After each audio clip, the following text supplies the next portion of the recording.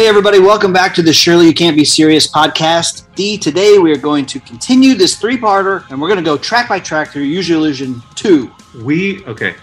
Everybody, we are recording on the 30th anniversary of the day that Use Your Illusion 1 and 2 were released. How mind-blowing is that? I realize that you guys aren't going to hear it for a few days, but mind blown, we are recording 30 years to the day that people went out and bought these things in swarms. There's no way these albums are 30 years old. 30 years old, I'm afraid. Today is September 17th, 2021. I am really pumped. I hesitate to say, since we haven't given final judgment yet, but I am not surprised by the fact that this album outsold Use Your Illusion 1 whenever they were first released. Well, and it's not just because of the Terminator song, right? Well, no. There are a ton of great songs on this one. I can't wait to get into it. It's amazing that we got these two albums based on where the band was. I mean, they were in drug problems and rehab trouble, and Steven Adler's fired, and Axl's off the rails. Well, and this kind of brings something else up. You know, Dayton Johnson is one of the guys who is on the A Film By podcast.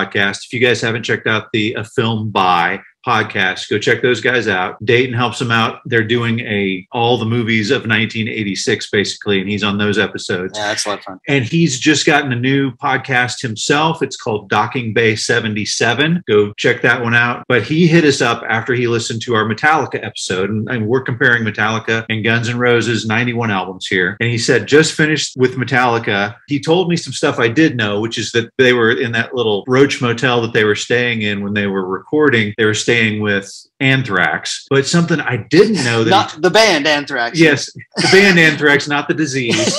Yeah, he said that they actually had contemplated firing Lars right around the time that Cliff Burton died, and had Cliff not died, Lars might not have been a member of the band past that point. What are you talking about? I know, I had no idea, but that is fantastic.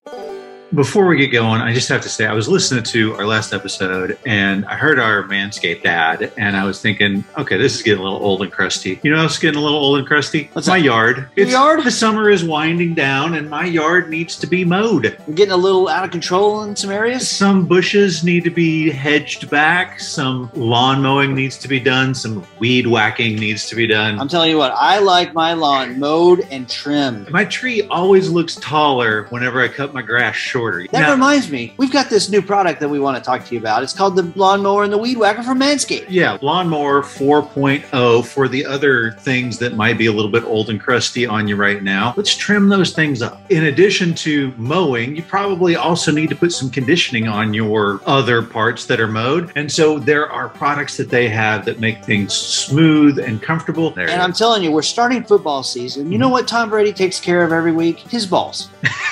Tom Brady makes sure his balls are in ship shape. If you just need a little trimming, say up in your nose or in your ears, they have got the Weed Whacker. Definitely check that out. So go to manscaped.com, use the promo code FANSIDED20 to get 20% off of your order, and check out all the fantastic stuff that they have. Whack it. Okay, another guy who is a big supporter of ours is David Wright. He's an author and an outstanding source of suggestions and information on some of the episodes that we've done. He encouraged us to watch Southern Comfort, which we brought up in the Aliens episode, which I'm guessing he's going through right now. Aliens versus Terminator versus Alien versus Terminator 2, all of that good stuff. That sounds like a great episode to listen to. Yeah, you guys should go check that out. But then he gave us a ton of suggestions. Let me just throw some of these out here. War Games versus Tron. Great. Love it. Last Starfighter versus Flight of the Navigator. I think that was one of our original matchups that we still haven't done together yet. Dead Poet Society versus School Ties.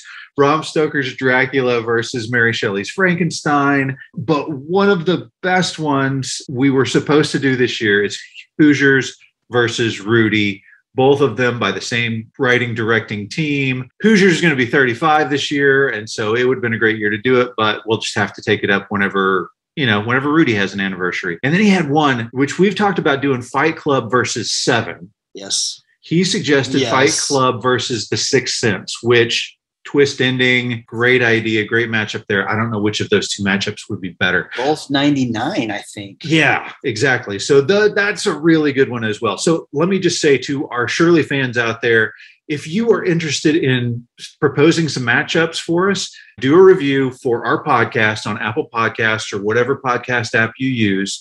And on the review, put in, hey, you guys should do, Secret of Nim versus Watership Down, which is another one of David Wright's suggestions.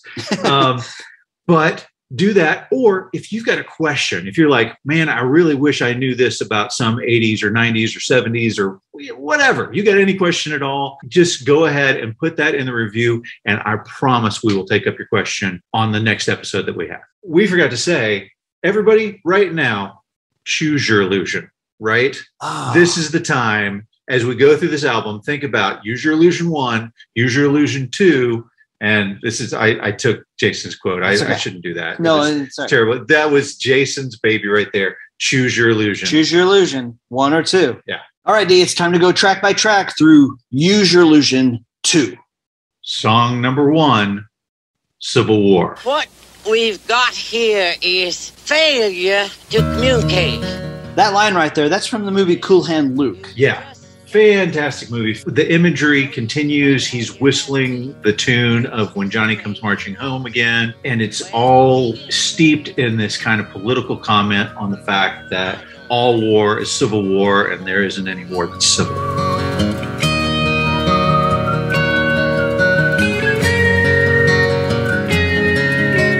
What's so civil about war anyway? Right. So part of this, did you know that Chicago helped write this song? What?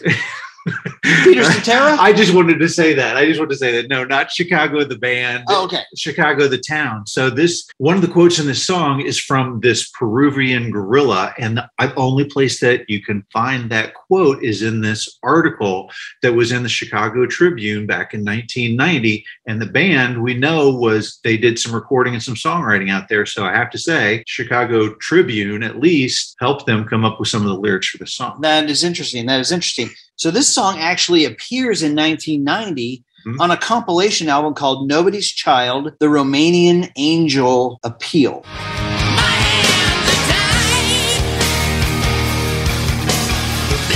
Okay, so real quick on this song, part of the inspiration from this song came from back when Axl was still married to Erin Everly. He had a brother-in-law. These are his words. He had a brother-in-law who was an arms dealer who was talking about how stupid all these countries were because he could sell them all these machines to kill each other with. And so I'm just thinking, brother-in-law. So I started looking, and her brother, Erin Everly's brother, is a musician. I don't think it was him.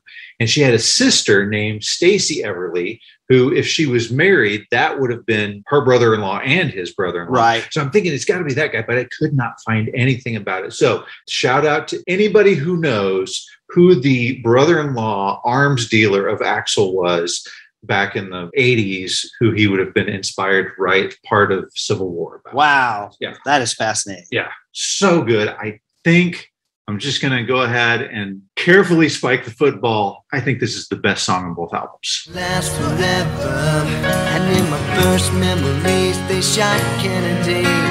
I went numb when I learned to see. Wow. Yeah. Wow. Okay.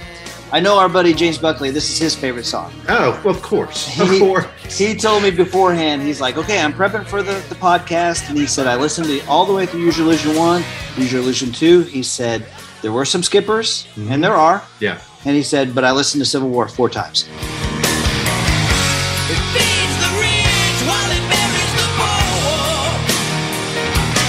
You know how I know that this is? Because when I'm doing searches for this, instead of saying Use Your Illusion, I'm like Civil War 2. I'm like, oh, wait, no, wait. It's not, the album isn't called Civil War. It's called Use Your Illusion. All right. So the birth of this song is really cool. So this was an instrumental song at one point that they would do during sound checks. Yep. And Slash would play it. Axl came up with some stuff. Duff McKagan went to a protest as a little kid. Yeah, his mom took him to a protest. Yeah. And he's like, oh, yeah, I remember all that. So it's kind of a war protest song. The line is, did you wear the black armband when they shot the man who said peace could last forever? Yeah. And that's in reference to Martin Luther King. I think it's interesting that George Harrison and Tom Petty personally called Axl and asked him for a song. That's how we get this song on that compilation album. Yeah. This song was first played Farm Aid in 1990, and it was the first and last song that was played with Steven Adler. I was going to say, this is the only song on this album that has Steven Adler on the drums. And from what I understand, I think they pulled him off of it. It's him on the drums, but it's about 60 different takes where they would just piece together what he had done because he could not make it through the song from beginning to end and have a quality piece. This was the song where they realized this guy's not functioning right. He can't be our drummer anymore. Yeah, Farm Aid was the last. Was that the last That's concert? it. That was the last one. So here's the funny part. They say that they fired him because of his drug use. Right? Which is laughable because Axl was using, Izzy was using, Slash was using, Duff was using, and they bring in Matt Sorum as his replacement who immediately starts doing drugs. I mean, it's not that he was a drug user. It's the fact he couldn't play his drums anymore. Yeah, it's so bad that he couldn't play. And I think on that Farm Aid one, if you watch the video on that, you'll see him trip and fall as he's going up to his drum set. It's really too bad. This was the one that did him in. Civil War reached number 4 on the mainstream rock chart in 1990. So it quotes the speech by this Peruvian Shining Path gorilla. He says, "We practice selective annihilation of mayors and government officials, for example, to create a vacuum. Then we fill that vacuum. As popular war advances, peace is closer." Creepy. I'm going to have to think about Scary, that one. Yes. Yeah. Get rid of people and then put our own people in. Yep. Okay, Civil War, love it. I agree with you. One of the best songs on the album for sure. Maybe best on both albums.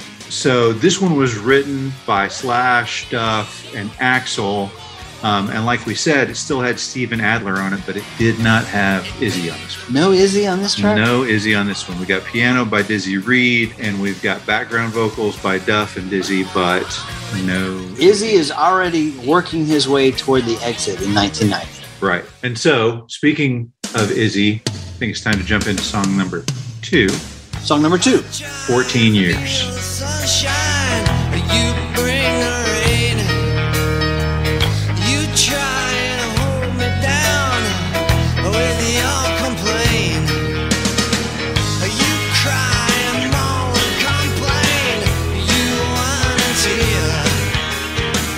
All right, real bluesy right out of the gate, and this is Izzy singing. Izzy on lead vocals. Yeah, Izzy is playing the rhythm guitar and singing the lead vocals, and way bluesier than our standard Guns N' Roses fare. Let's keep going. All right, so this song is 14 years. This is about how they were not an overnight success, right? This is their idea is, we've been doing this for 14 years before all of this fame happened to us. Anyway, Izzy and Axl both had a song called 14 Years that they just kind of were like, wait, what? And they're the two that started together, right? Way back in Indiana. So they were friends in Indiana. This song they think was written in 1989 because at that point they had been friends for about 14 years. Yeah.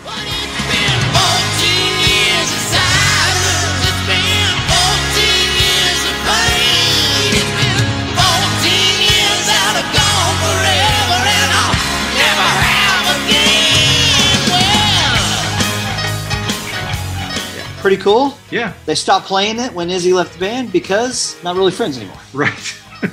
Not really going to celebrate my friendship with Izzy on stage. It is crazy, though. I mean, how many of these songs they don't play after the album comes out? You have to wait until the Not In This Lifetime tour to hear some of these songs. Yeah.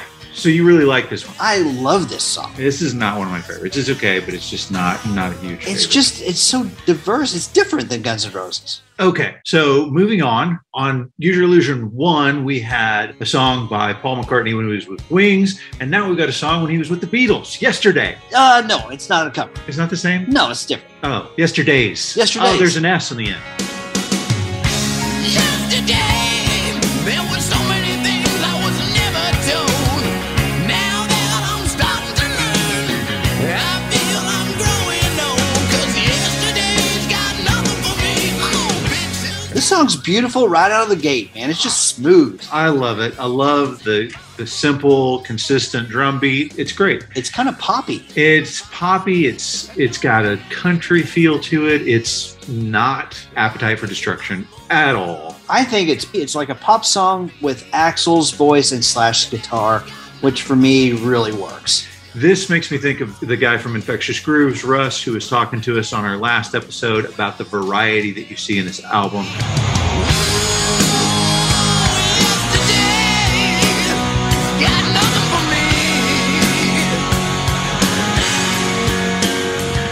This is so different and so good. It's just showing that this band can do more than just rock your balls off. They can also make you groove, man. They can also like make you feel like hanging out. That's right. This is a song that you can make out with your girlfriend too. This song, we talked last week how they filmed the video for Garden of Eden. Yeah. The same day that they filmed the video for Yesterday's. Yeah. Because they had the camera set up, and well, crap, why not just film 2 videos in one? Why not? Let's just get it all done. So this is a song that was written by Axl Rose, Wes Arkeen, Del James, and a guy named Billy McLeod. Right. We've talked about Del James before. He's the guy who wrote the short stories that November Rain was based on. Right. Wes Arkeen, he's written all kinds of songs with them. Yeah, he was like neighbors with them. Yeah, he wrote lived all kinds of stuff. Stuff on Appetite for Destruction. Yeah. So yeah, they were good friends, and he helped with the writing of this song. Okay, Yesterday's was released as a single November 9th of 92. Beautiful song, love it. 3 for 3 out of the gate for me. Yep. Okay, I want to say something about the music video, okay? Okay. We talked about how it was filmed the same day as Garden of Eden. All right. This music video, there's 2 different versions. There's a black and white, and then there's another version that shows clips and photos of the band. Right. Including Izzy, who had Steven. left the band, Yep. and Steven Adler, Who had gotten fired. who had gotten fired. But Still, they were a part of the process in putting this song together, absolutely. Right. Okay. We done with this one? Yep. All right. Moving on to Knocking on Heaven's Door.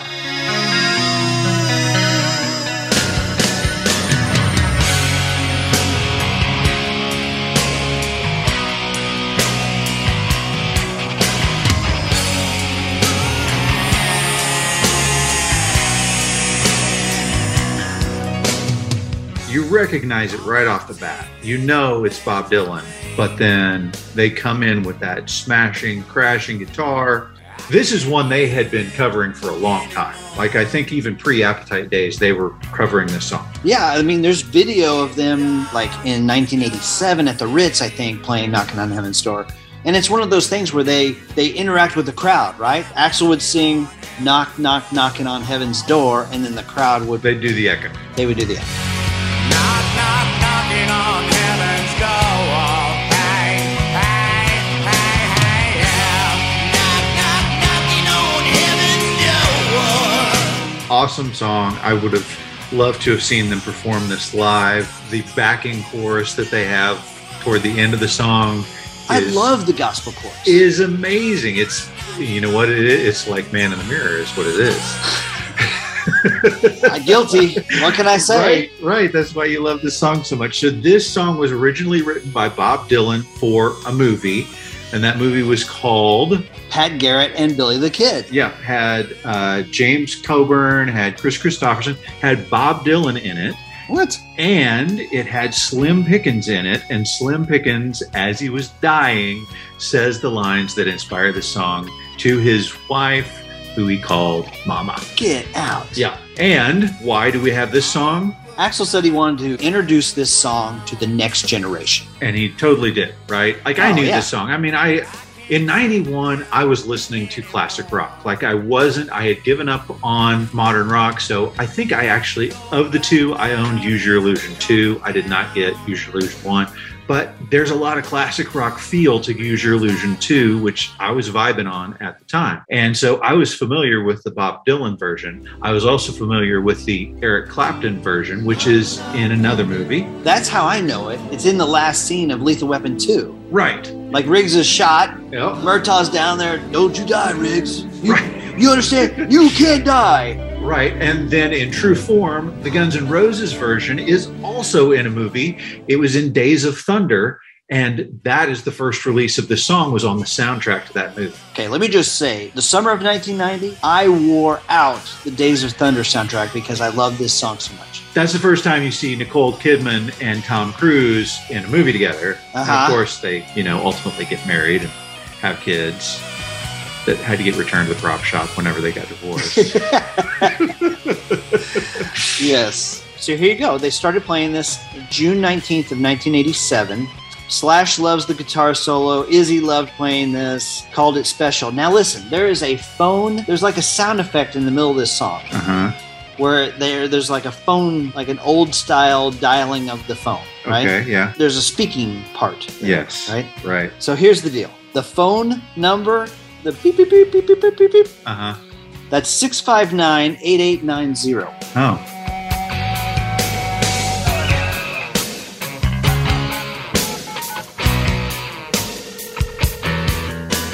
Does that lead anywhere? I don't know the area code. Okay. I've listened to this song 10,000 times. Right. Okay. What does he say right there? So this is by Josh Rickman, and he says, "You just better start sniffing your own rank subjugation, Jack, because it's just you against your tattered libido, the bank, and the mortician, forever, man. And it wouldn't be luck if you could get out of life alive."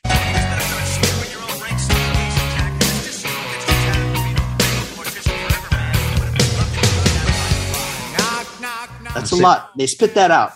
He spits it out pretty quick. Knocking on Heaven's Door. Listen, I don't want to overstate this. It's one of my favorite songs of the 90s. Yeah. It's one that I keep coming back to. I could play this a million times in a row and continue to love it. It's my favorite song on this album. Wow. I mean, it's a cover, but it's still the one I keep coming back to. Nice. Nice. You know, you mentioned that they had played this song a lot, and it had kind of been around. On the B side of Welcome to the Jungle, there is a live version of Knocking on Heaven's Door. Oh, nice. If you were lucky enough to have that maxi cassette. I just like the word maxi. So somebody asked Bob Dylan, they're like, "Hey, Guns N' Roses did a song, Knocking on Heaven's Door. What do you think?" And he's like, "It was okay, but it's kind of like being an invasion of the Body Snatchers." I don't really know what that means, but that's what he said. Okay, so Invasion of the Body Snatchers is when the people are replaced with soulless robot-like. So I don't think it was a compliment. Yeah. He and Slash had actually done a song together, so he's kind of friends with Slash. Yeah. Not sure he's a huge fan of this song. I don't think it doesn't sound like it. This reached number 16 on the Hot Rock charts in 1990, and Adam Sandler does a great impression of this song. Knock, knock, knock it on heaven's door. Aye, aye, aye, aye, aye. Oh, knock, knock, knock it on heaven's door. Knock, knock, knock it on heaven's door. That hurt right there, right there. Right? I can see that. We done with this one in the gospel choir? Yeah. Okay, I think it's time for you, me, to get in the ring.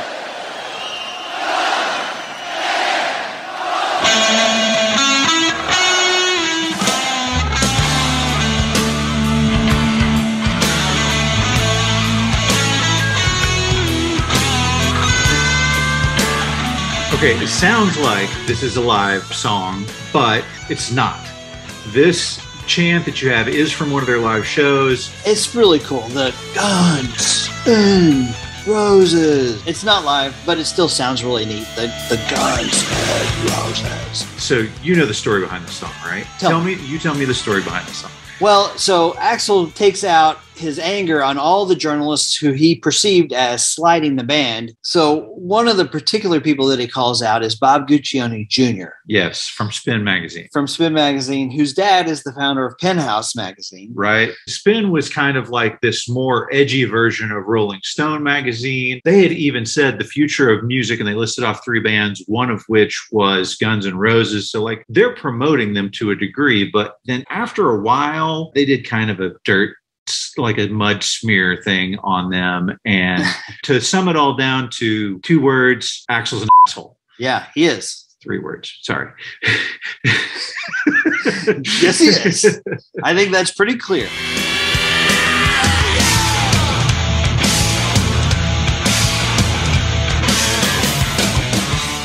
Yeah. So Bob Guccione Jr. and Spin Magazine, they actually went back to Indiana and they started interviewing people in his past. Yeah. Which he didn't appreciate. No. He also called him Bill.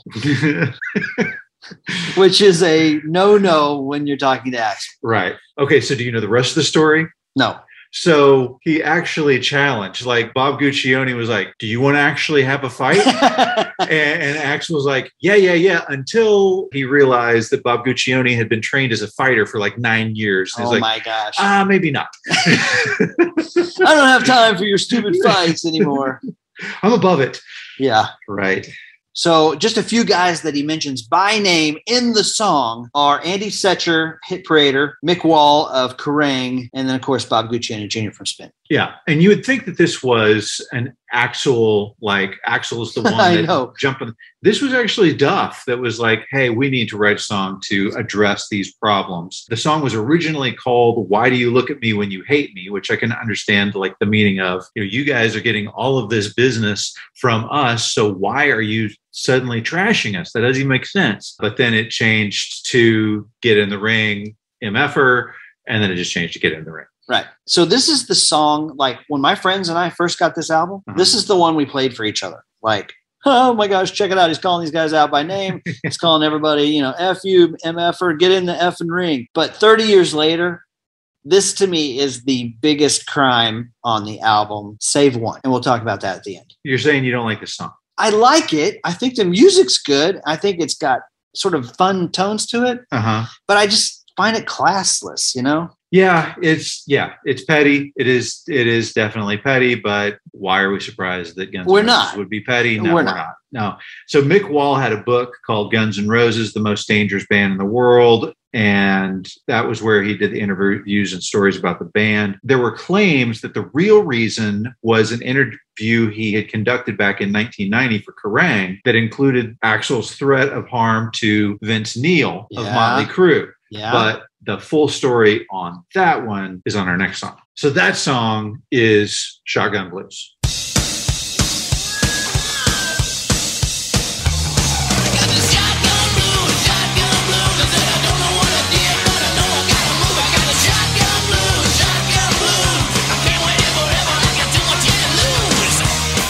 Okay.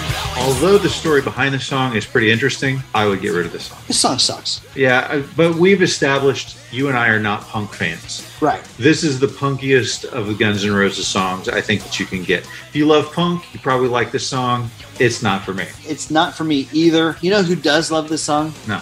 Duff. And Duff is like the most punky of the group, right? Yes, absolutely. And we'll talk a little bit later about one of his idols that from the punk days and his inspiration behind another song. But let's talk about the story behind this one. Okay, what you got? So apparently, Vince Neil's wife met up with Izzy Stradlin at some point. Izzy made some remarks to her that Vince Neil did not like. That's true. Yeah. And so backstage at the Video Music Awards in 1989, we talked about this a little bit 2 weeks ago, I think. Yeah. We may have even mentioned it. I'm not sure if we did. We may have mentioned it on our Motley Crue episode as well. I think we did. Yeah. I think we did. It's interesting because that Video Music Awards, Don Henley had to play drums for Steven Adler, right, who was in rehab. Izzy said something that Vince didn't like to his wife. So Vince punched Izzy backstage, and of course, Axl jumps in. And Motley Crue's the one that presented the award that Guns N' Roses won. He's like, okay, here's your award. See you backstage. Yeah, and so Vince knocked him out, and then Axl said, let's go, Vince, anytime. And so Vince is like, kind of like Bob Guccione Jr., he's like, name the time, name the place, we'll put it on pay-per-view, and we'll duke it out. I would have paid the pay-per-view money to watch that fight for sure. I know, right? So anyway, great story, not a great song. Great story, not a great song. So this song needs to go. Yeah. Like, this album is better if this song goes. Totally agree. Next song, Breakdown.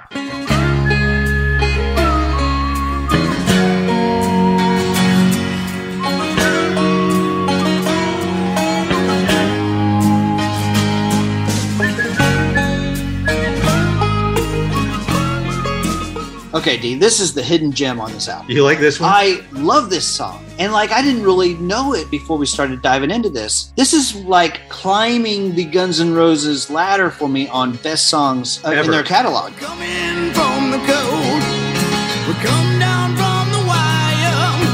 Everybody wants them to a different fire. Sometimes we get fun. You think sometime we learn.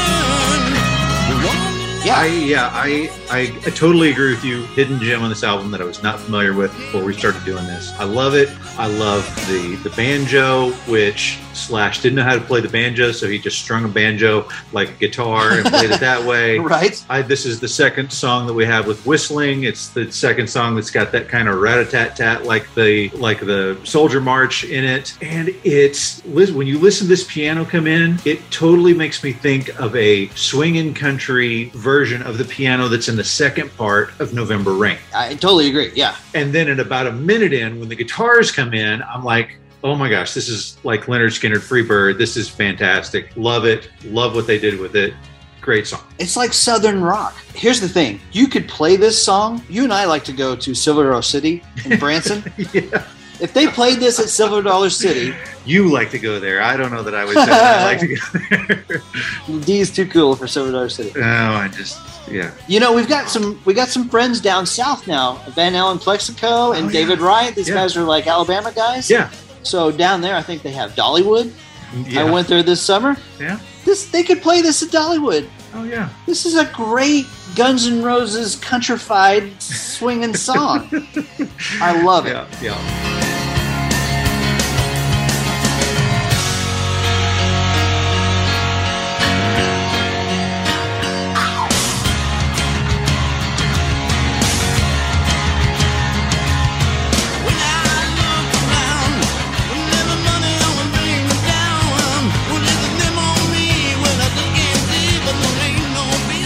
The lyrics are about a relationship gone bad, which is almost every song Guns N' Roses makes. But the guitar work on this, the whistling, it makes me happy to listen to this one. And you mentioned Van Allen Plexico. Be sure and check out his podcast. It's on. Well, Van Allen Plexico does a podcast called White Rocket. And it's on, they cover Babylon 5, but they also dip into the movie thing. But he's written some books on Auburn football. I mean, he's like an expert on Auburn football. Great fan. Love all of the interactions and the bits of wisdom that he gives us. I love it. Yes. Slash said that this was the most difficult song on the entire album to record. I can see that. I guess it's because he didn't really know how to play the banjo. Probably. And here's the other thing. Spin Magazine. Yeah.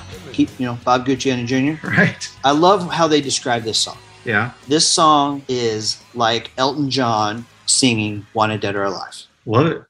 Love it. Cool. Great. Perfect. Captures it. Absolutely. All right. This is the hidden gem for me. Totally agree. Me too. All right. The next song we have is called Pretty Tied Up, The Perils of Rock and Roll Decadence.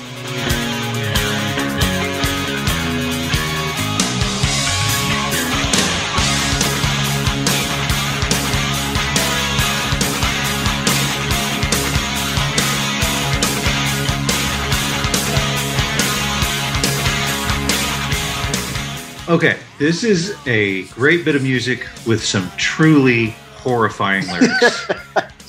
Okay, guys, we're going to try and keep this one PG-13.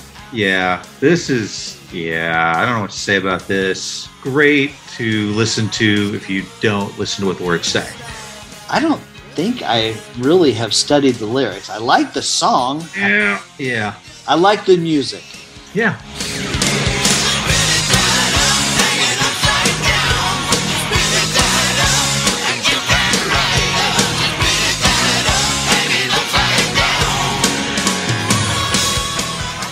This was written by Izzy.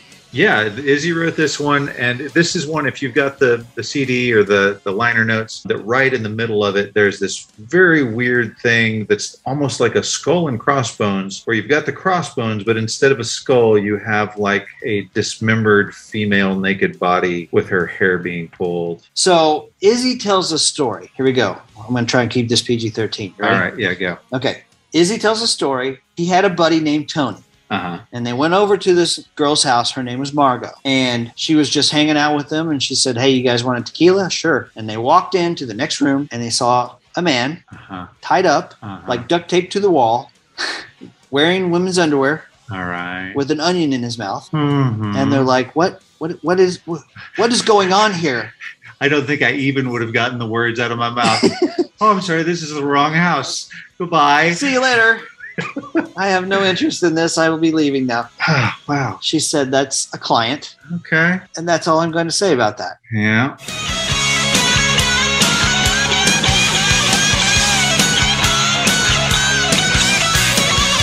The interesting thing about this song, Slash has stated that this song was written at Izzy's house. Yep. Okay. Yeah. Before the band went to Chicago in '89. According to Slash, Izzy was so high on heroin that night he made a sitar out of a cymbal, a broomstick, and some strings. Wow. Okay. So it's interesting, though. This one has a sitar, too. Remember, in the Black Album, we have... Wherever I May Roam. Right. You got two albums that we're comparing, both with the random sitar in the middle of the album. Good call. Good call.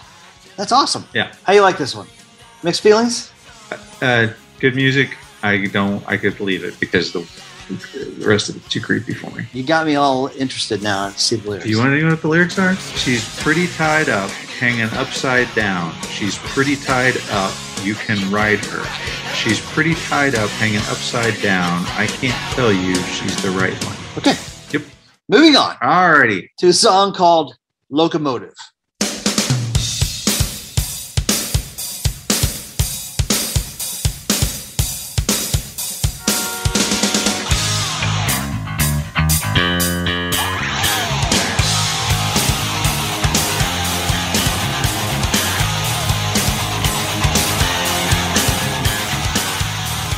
Okay, great musical intro to this one. That's kind of funky metal, right? Yeah, I love the bass line. Guitar comes in, it's strong. So this one was one that Slash had written the music for, and Axl had some trouble coming up with the lyrics. Yeah, did you hear what he said to his manager about this? He calls and complains. He's like, how am I supposed to write lyrics to songs like this? I mean, and he named this one specifically. It's musically intricate, but where did the words go? Yeah, this was Doug Goldstein, and Doug Goldstein's response to him was, well, that's your job, Axl. I manage the band.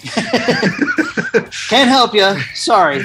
You're the singer of Guns N' Roses. Let me check my job listing here. Songwrite. Nope, not on here. Not gonna help you. Slash writes the music, you write the words. That's how it works. Yep. Okay, so for me, the interesting thing about this, Slash recalls writing this song and Coma, kind of working on them both at the same time, right around the time that they filmed the video for Patience. Okay. And I looked it up, and the date that they filmed the video for Patience, Valentine's Day, 1989. Pretty cool. Yeah. What were you doing on Valentine's Day, 1989? Trying to solve the mysteries of the bra clasp? Probably. Listen to a little 5150, maybe. My go-to at that time was "I'll Be There for You" by Bon Jovi. I love it. All right, so there's some interesting lyrics in this song. Okay. Yep.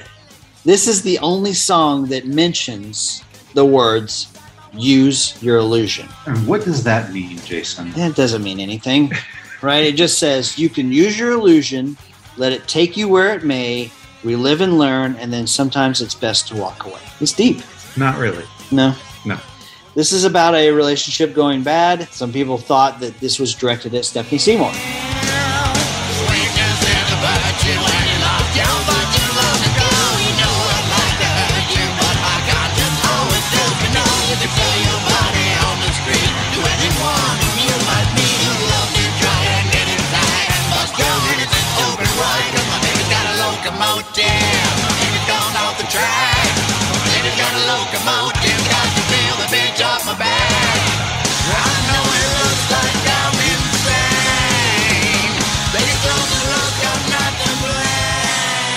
Okay.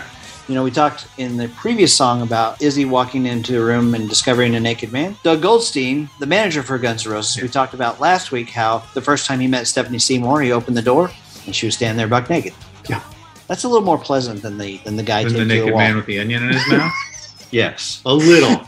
Hair more pleasant. Oh. So Locomotive is one of those songs that comes up when people talk about Use Your Illusion 2, Yeah. like the off the beaten track songs. Yeah. And I get it. Yeah, it's definitely a quality song. Great It's song. not a skipper. The guitar work on this is really strong. It's funky. It's upbeat. I like it. I know our buddy Russ from the Infectious Grooves podcast mentioned this one specifically as one that he loves from this Right. album. Yep. Okay, moving on to a song called So Fine.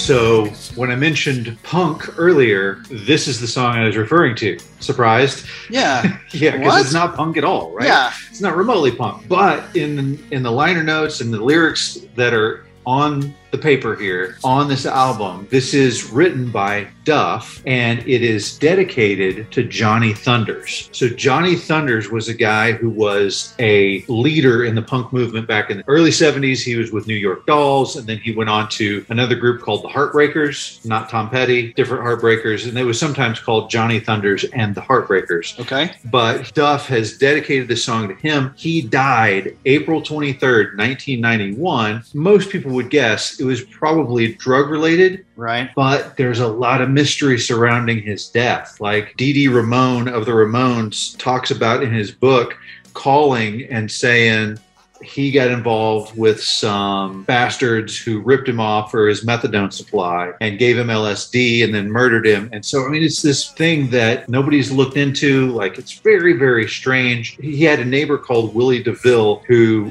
when the people started calling him because he lived next door, he made up a story. He said, well, he died with his guitar in his hand. But he said that was completely not true. He came out in the shape of a U. Like, he was in bad shape. But like the rigor mortis made his body as a U? Yeah, not a good picture. Not with the guitar in his hand. Not with his guitar in his hand. No. Okay. So that's what this song is about. I don't know how he looks so fine when he's in the shape of a U, rigor mortis, but I think it's really about when he was alive and the inspiration that he was to Duff in his punk days. That's nice. I've got a funny story about this song. Okay, let's go with that. You want to hear a funny story? Yeah. Okay, so one of the crew members, this guy's name was Craig Duswald, right? Yes. And his job was to put the words on the monitors for Axl in case he forgot the words or got lost or whatever. I love this story.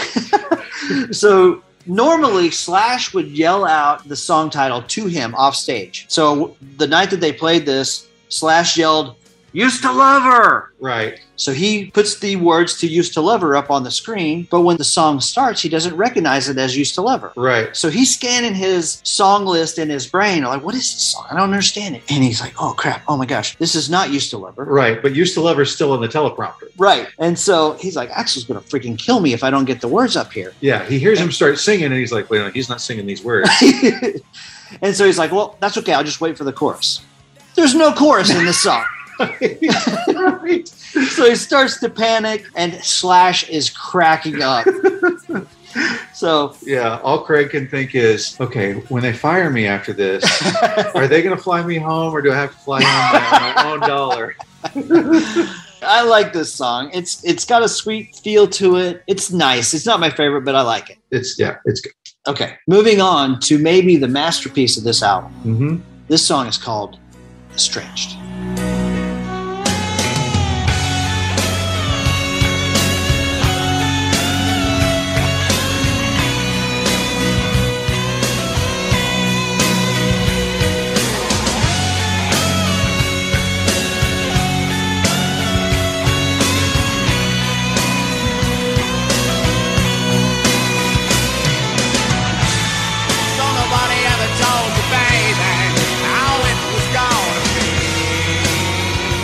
Okay, so D, this is a musical symphony to the ears. This is like a Guns N' Roses November Rain-like masterpiece. I could see this as like a song in a musical theater, like on Broadway. Like this is not anything like any, not only Guns N' Roses song, but anything anybody else was doing at the time. It is more melodic. There's no chorus. There's so much emotion that he's got going on in this song. Right. I could totally see it being, part of Les Mis or something. This is an emotional, powerful, musically complex song. There's multiple piano solos. There's multiple guitar solos. Axl wrote this song when he and Aaron Everly were getting their marriage annulled. Oh. I mean, you get the title Estranged. Yeah, that's where you get this emotional subtext to all of these grunts and moans, even in this song. It's truly amazing. Okay, I'm going to tell you something it's going to blow your mind. You ready? Yeah. Okay, I told you I wasn't really listening to this kind of music in 1991. Right. I've never seen this video. Okay. So the video is the real story here. Okay. Okay. Yeah. I mean, I say that. The video is a major part of the story. Okay. So you have this beautiful, complex, masterfully done song, and then you match it up with a video. Remember we said last time, November Rain's budget was $1.4 million, which made it one of the most expensive videos ever made. Right. Estranged cost $4 million Holy crap. to make the video. Okay? I need to watch this. We're going to take a moment. Dee's going to watch this video, and then we're going to come back and talk about it. While I'm looking this up, Dee, Chris Cornell of Soundgarden. Keep in mind, Soundgarden actually opened for Guns N' Roses on the Use Your Illusion tour. Mm-hmm. So this is not somebody who's not familiar with these guys or not friends with them, right? Right. He took issue with the level of decadence on display in this video, okay? Uh-huh. With Axl in particular. Yeah. He's like, who does he think he's appealing to other than Donald Trump? Right? Okay. So there's scenes of him at his house. It's his actual house, showing off his wealth. They rented a freaking tanker, like an oil tanker. Uh-huh. And there's dolphins and all this stuff. He said, I was offended by it. It takes a lot for me to get offended. I mean, who gives a crap about all this stuff? And yet Axl puts it on display. So it's interesting that you bring up Chris Cornell, because I didn't realize the close connection. Soundgarden opened up for Guns N' Roses for a large part of their tour, right? Right. And he formed a friendship with basically everybody in the band except Axl. He said you never saw him. He said he only remembers actually seeing him like in the hallway one time, and it was this weird, like he's dressed in like the spandex, short spandex, and he's like, "Hey man," and goes by. He's like, "I felt like I was in a comic book. It was so bizarre." Wow. And so I watched, I learned this literally, listening to this as I'm driving. I go to Academy to buy some sports stuff for my kids, and as I walk in the door, the song that's playing is Patience, as covered by Chris Cornell. And I was like, oh wow, this is a beautiful little moment. So if you haven't heard that version of Patience, Chris Cornell's beautiful voice, and does something different with the melody, it's truly a beautiful song. So you got to check that out. Let's listen to that, a little clip of that right here. Take it slow, it'll work itself out fine. All we need is just a little patience. Said sugar, make it slow, it will come together fine. All we need is just a little patience. Amazing. I love it, man. True loss. All right, D, check out the video, Estranged. Here we go.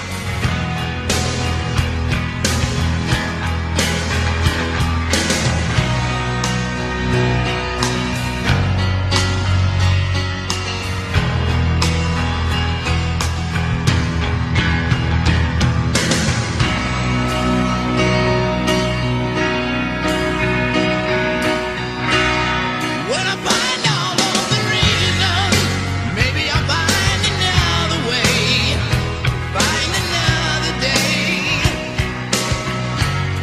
With all the change. All right, D, you've seen the video now. What do you think? Okay. Favorite part was when the dolphin came swimming out of the back of the jumbo jet. What the heck was that? Dude, it's just excess. It's just rock and roll excess. James Cameron did not direct that video. You know how I know? How's that? Because I could not see $4 million on the screen. That's right. I couldn't see $1.50 on the screen. That was terrible. I think they rented that tanker, which cost like $100,000 an hour or The something. aircraft carrier. Yes. Oh. And then they had the Coast Guard helicopter. Oh my gosh. And what was the beginning with the ambulance coming in at the same time as the SWAT team? In standard 2x2 formation. And the quarterback is toast. What was that? That was terrible. As much as I love the song, that video was a steaming pile of doo-doo. I mean, it's just rock and roll excess, It's terrible. The song, though, Terrible. is incredible. Slash really doing his part to make this song epic. Yeah. The guitar is good. Slash on a dolly going down the sidewalk next to the rainbow bar is a bit odd, but whatever. Hey, by the way, that beautiful house in Malibu that you see, that's Axl Rose's actual house. Yeah. Or was. Right. Yeah. I like his Converse shoes. They were cool. They actually had Axl on the rear of the shoe. Yeah. This is the best song on the album. I disagree, but it's good. My favorite is still Knocking on Heaven's Door, but this is the best one.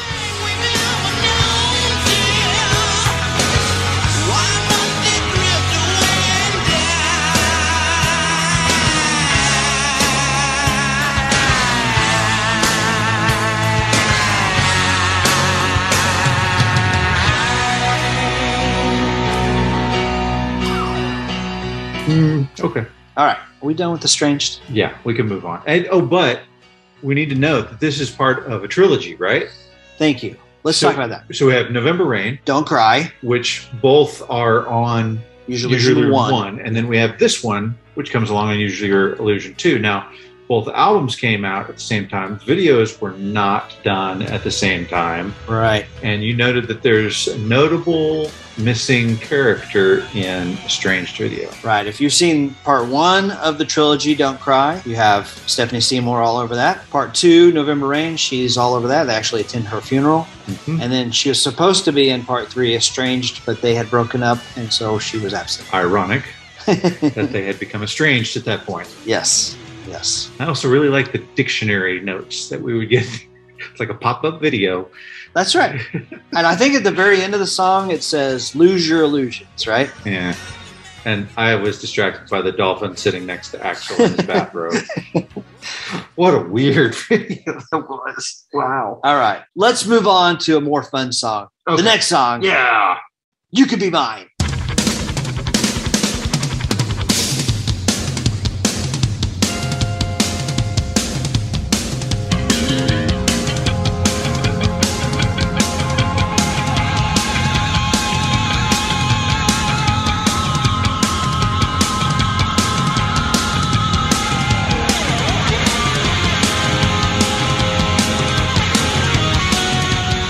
Okay, I'm thinking about Brad Moore in the back of the theater rocking out to this song as he's waiting to pull the last can off. This is such a good song. And I just also want to throw this out there. Brad mentioned that his 15-year-old son is also listening to us, which we deliberately make ourselves family friendly so that you can listen with your teenage kid. But Brad Moore says his 15-year-old is listening to us. He's friends with James Buckley's daughter, who is also in that age range. And I saw on Facebook that she went as her favorite decade to school, and she was decked out in 80s gear. She wore a Purple Rain shirt to school. Love it.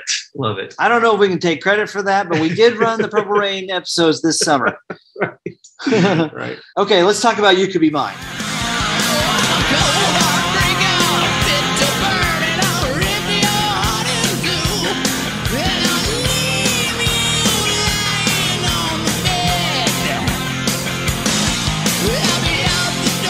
This was in the Terminator 2 movie. Yeah. Arnold Schwarzenegger actively campaigned for these guys personally to contribute a song to Terminator 2. He invited them to his house to finalize the deal. We want this song to be a part of the movie. The Governor called them up. He gave them each leather jackets that had bullet holes in them, just like you see in the movie. Ah, sweet. And he actually personally selected this song. Now, I wish I knew more about the selection process. Mm-hmm.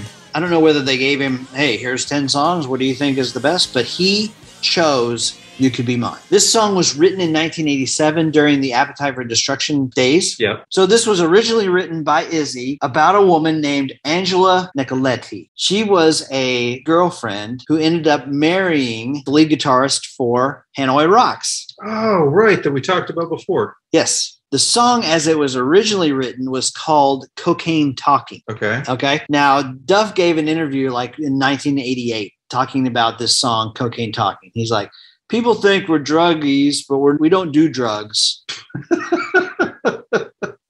Okay. They only think we're cocaine users because there's a song called Cocaine Talking. Right. Well, that song became You Could Be Mine. So the lyric, with your bitch slap rapping and your cocaine tongue, you get nothing done.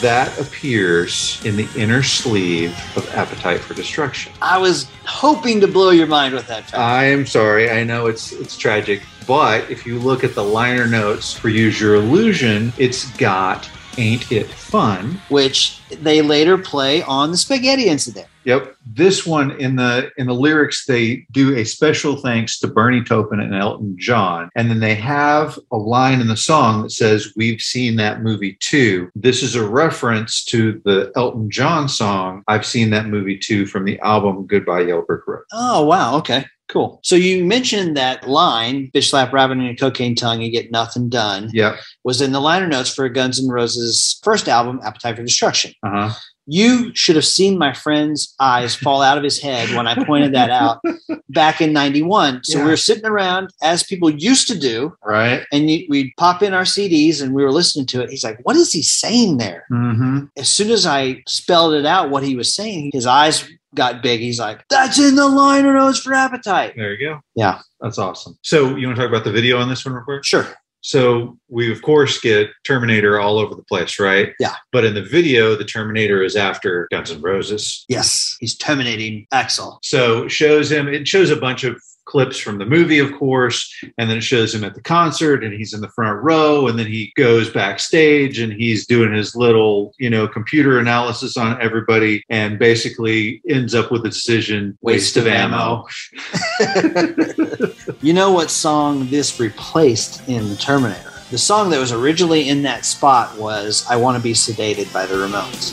And when Arnold was able to recruit Guns N' Roses and get them to produce something quickly enough to put in the movie, they replaced it with "You Could Be Mine." Good call. Yep. Great song. Fun song. I associate it a lot with Terminator 2.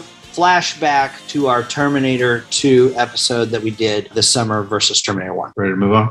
Let's move on. Okay. Okay, so this brings us to "Don't Cry," the alternate version. Yep.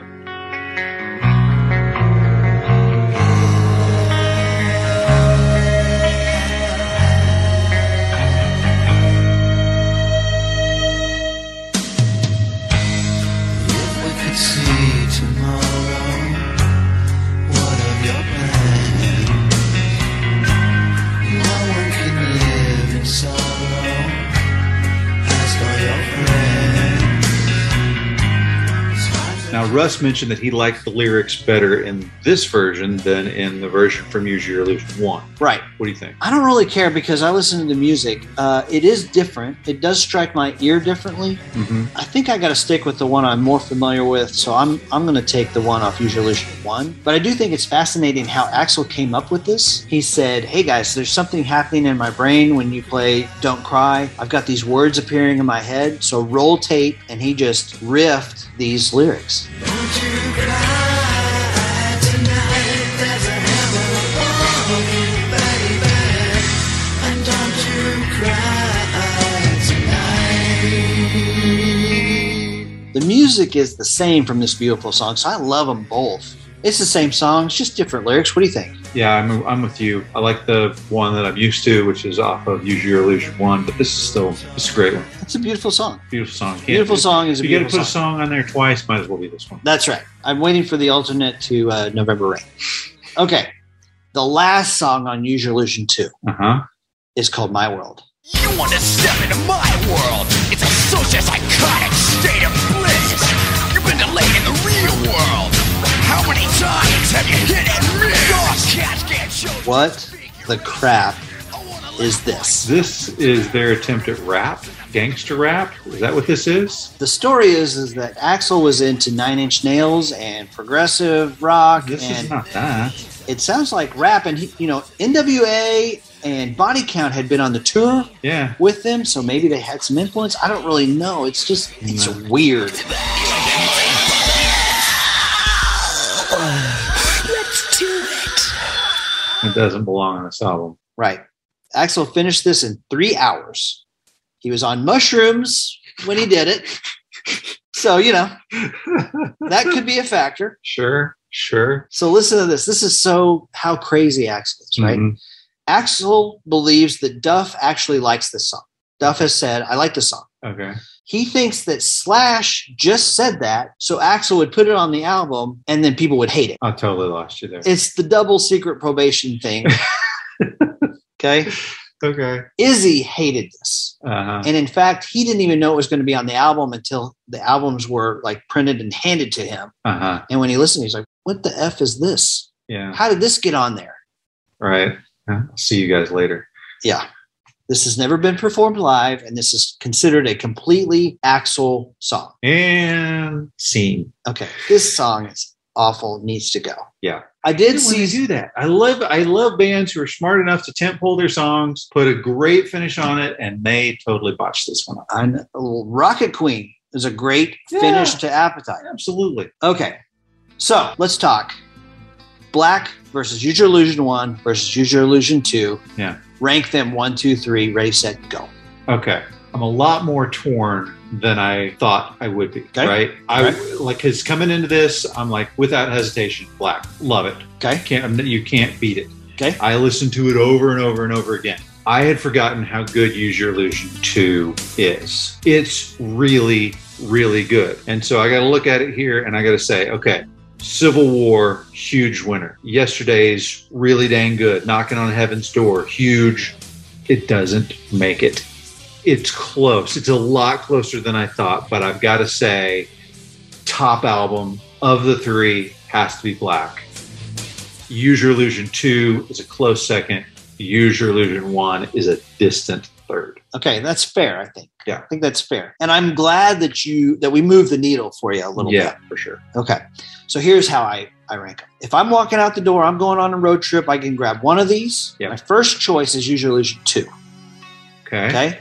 It's diverse. It's beautiful. It rocks. There's so many great songs on it. It really works for me. Yeah. Next one is the Black Album. Right. Side one of the Black Album is all killer, no filler. There are some songs on the backside that aren't as good to me. Right. But there's so many wonderful, beautiful, heavy, melodic Metallica songs. Yep. And then like you, Use Your Illusion 1 is kind of a distant third. Yeah. We reached out to our buddy Brando, who runs the Appetite for Distortion podcast, and it's just a Guns N' Roses podcast. And so we asked him to weigh in what he thinks about the Use Your Illusion albums. And here's what he had to say. September 17th, 1991. Where was I when Use Your Illusion 1 and 2 came out? Was I at Tower Records midnight ready to buy them? Well, if I was old enough, I would have. I was 8, so probably seeing Secret of the Ooze and Ninja Turtles 2 movie for the umpteenth time, asking my parents to take me to that. So I was too young. But as soon as I was cognizant of Guns N' Roses and I saw especially November Rain, specifically November Rain on MTV, it changed my life forever. And as soon as I can buy my own CDs, you bet I bought Use Your Illusion 1 first. I couldn't afford 2 right away because 1 had November Rain. These are albums I listened to, 30 years later. And it bothers me when people say it should have been 1 record. No way. For a variety of reasons. If you chip away at anything that these records had, it takes away from the exact reason why we're still talking about it 30 years later. Even My World. Yes, even My World. My World is a precursor to Chinese Democracy. Think about that one. But it's a perfect road trip soundtrack. It has aged beautifully. It really has. From the artwork, each song can mean something to you different at different times of your life. Guns N' Roses Use Your Illusion 2. There are no other records that we're going to talk about in another 30 years. Think about that. If you're like me, 38 years old, I'll be talking about Use Your Illusion 1 and 2 when I'm 68. Old that, huh?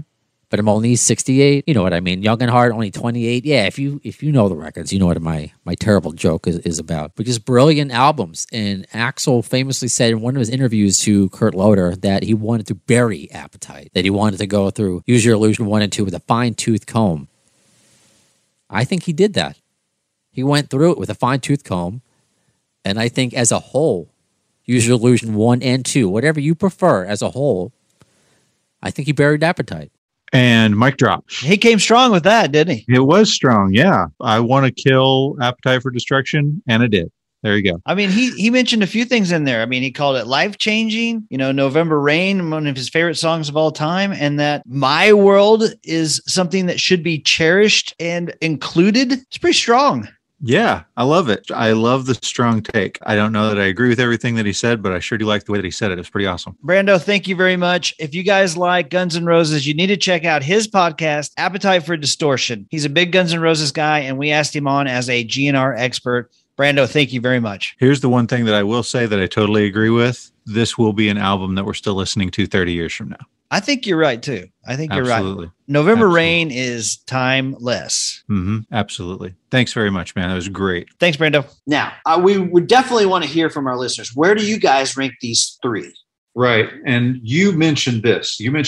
So if you took the 12 best on Use Your Illusion 1 and 2 and put that against the Black Album. So I don't want to delve too deeply into this, but we've got to have Dust and Bones, right? We've got to have Live and Let Die. We've got to have probably both versions of Don't Cry. I would pick Double Talk and Jive, certainly November Rain. A lot of people would say The Garden. And then, of course, you've got Civil War, Yesterday's Knock on Heaven's Door, Locomotive, Estranged, and Gotta Finish the Album with You Could Be Mine. Yeah, absolutely. That's a really strong album. If you took the greatest hits of these two, I would have to say that Guns N' Roses beats out Black Album. Slam dunk. I'm spiking the football on that one. The 12 best songs from Use Your Illusion, that album is better than the Black Album. Yeah, agree. Tell us what you think, guys. Check us out on Twitter at Shirley Podcast. Check out our Facebook page. We're constantly putting stuff up there just to be silly, but also some good questions. And don't forget to leave a review. Ask us any question you want, and we will answer it on our next episode. Okay, another great take. There's so much smart stuff going on here. Brando, thank you for taking the time to do that for us. They run a great podcast over there, Appetite for Distortion, for you Guns N' Roses fans.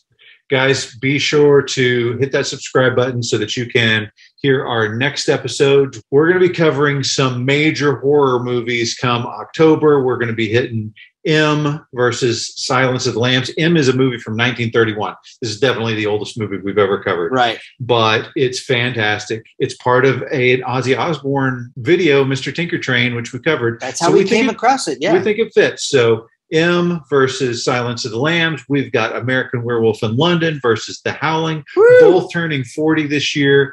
Fantastic movies. Can't wait to get into that. Be sure and check those out. We'll see you here next week on the Surely You Can't Be Serious podcast.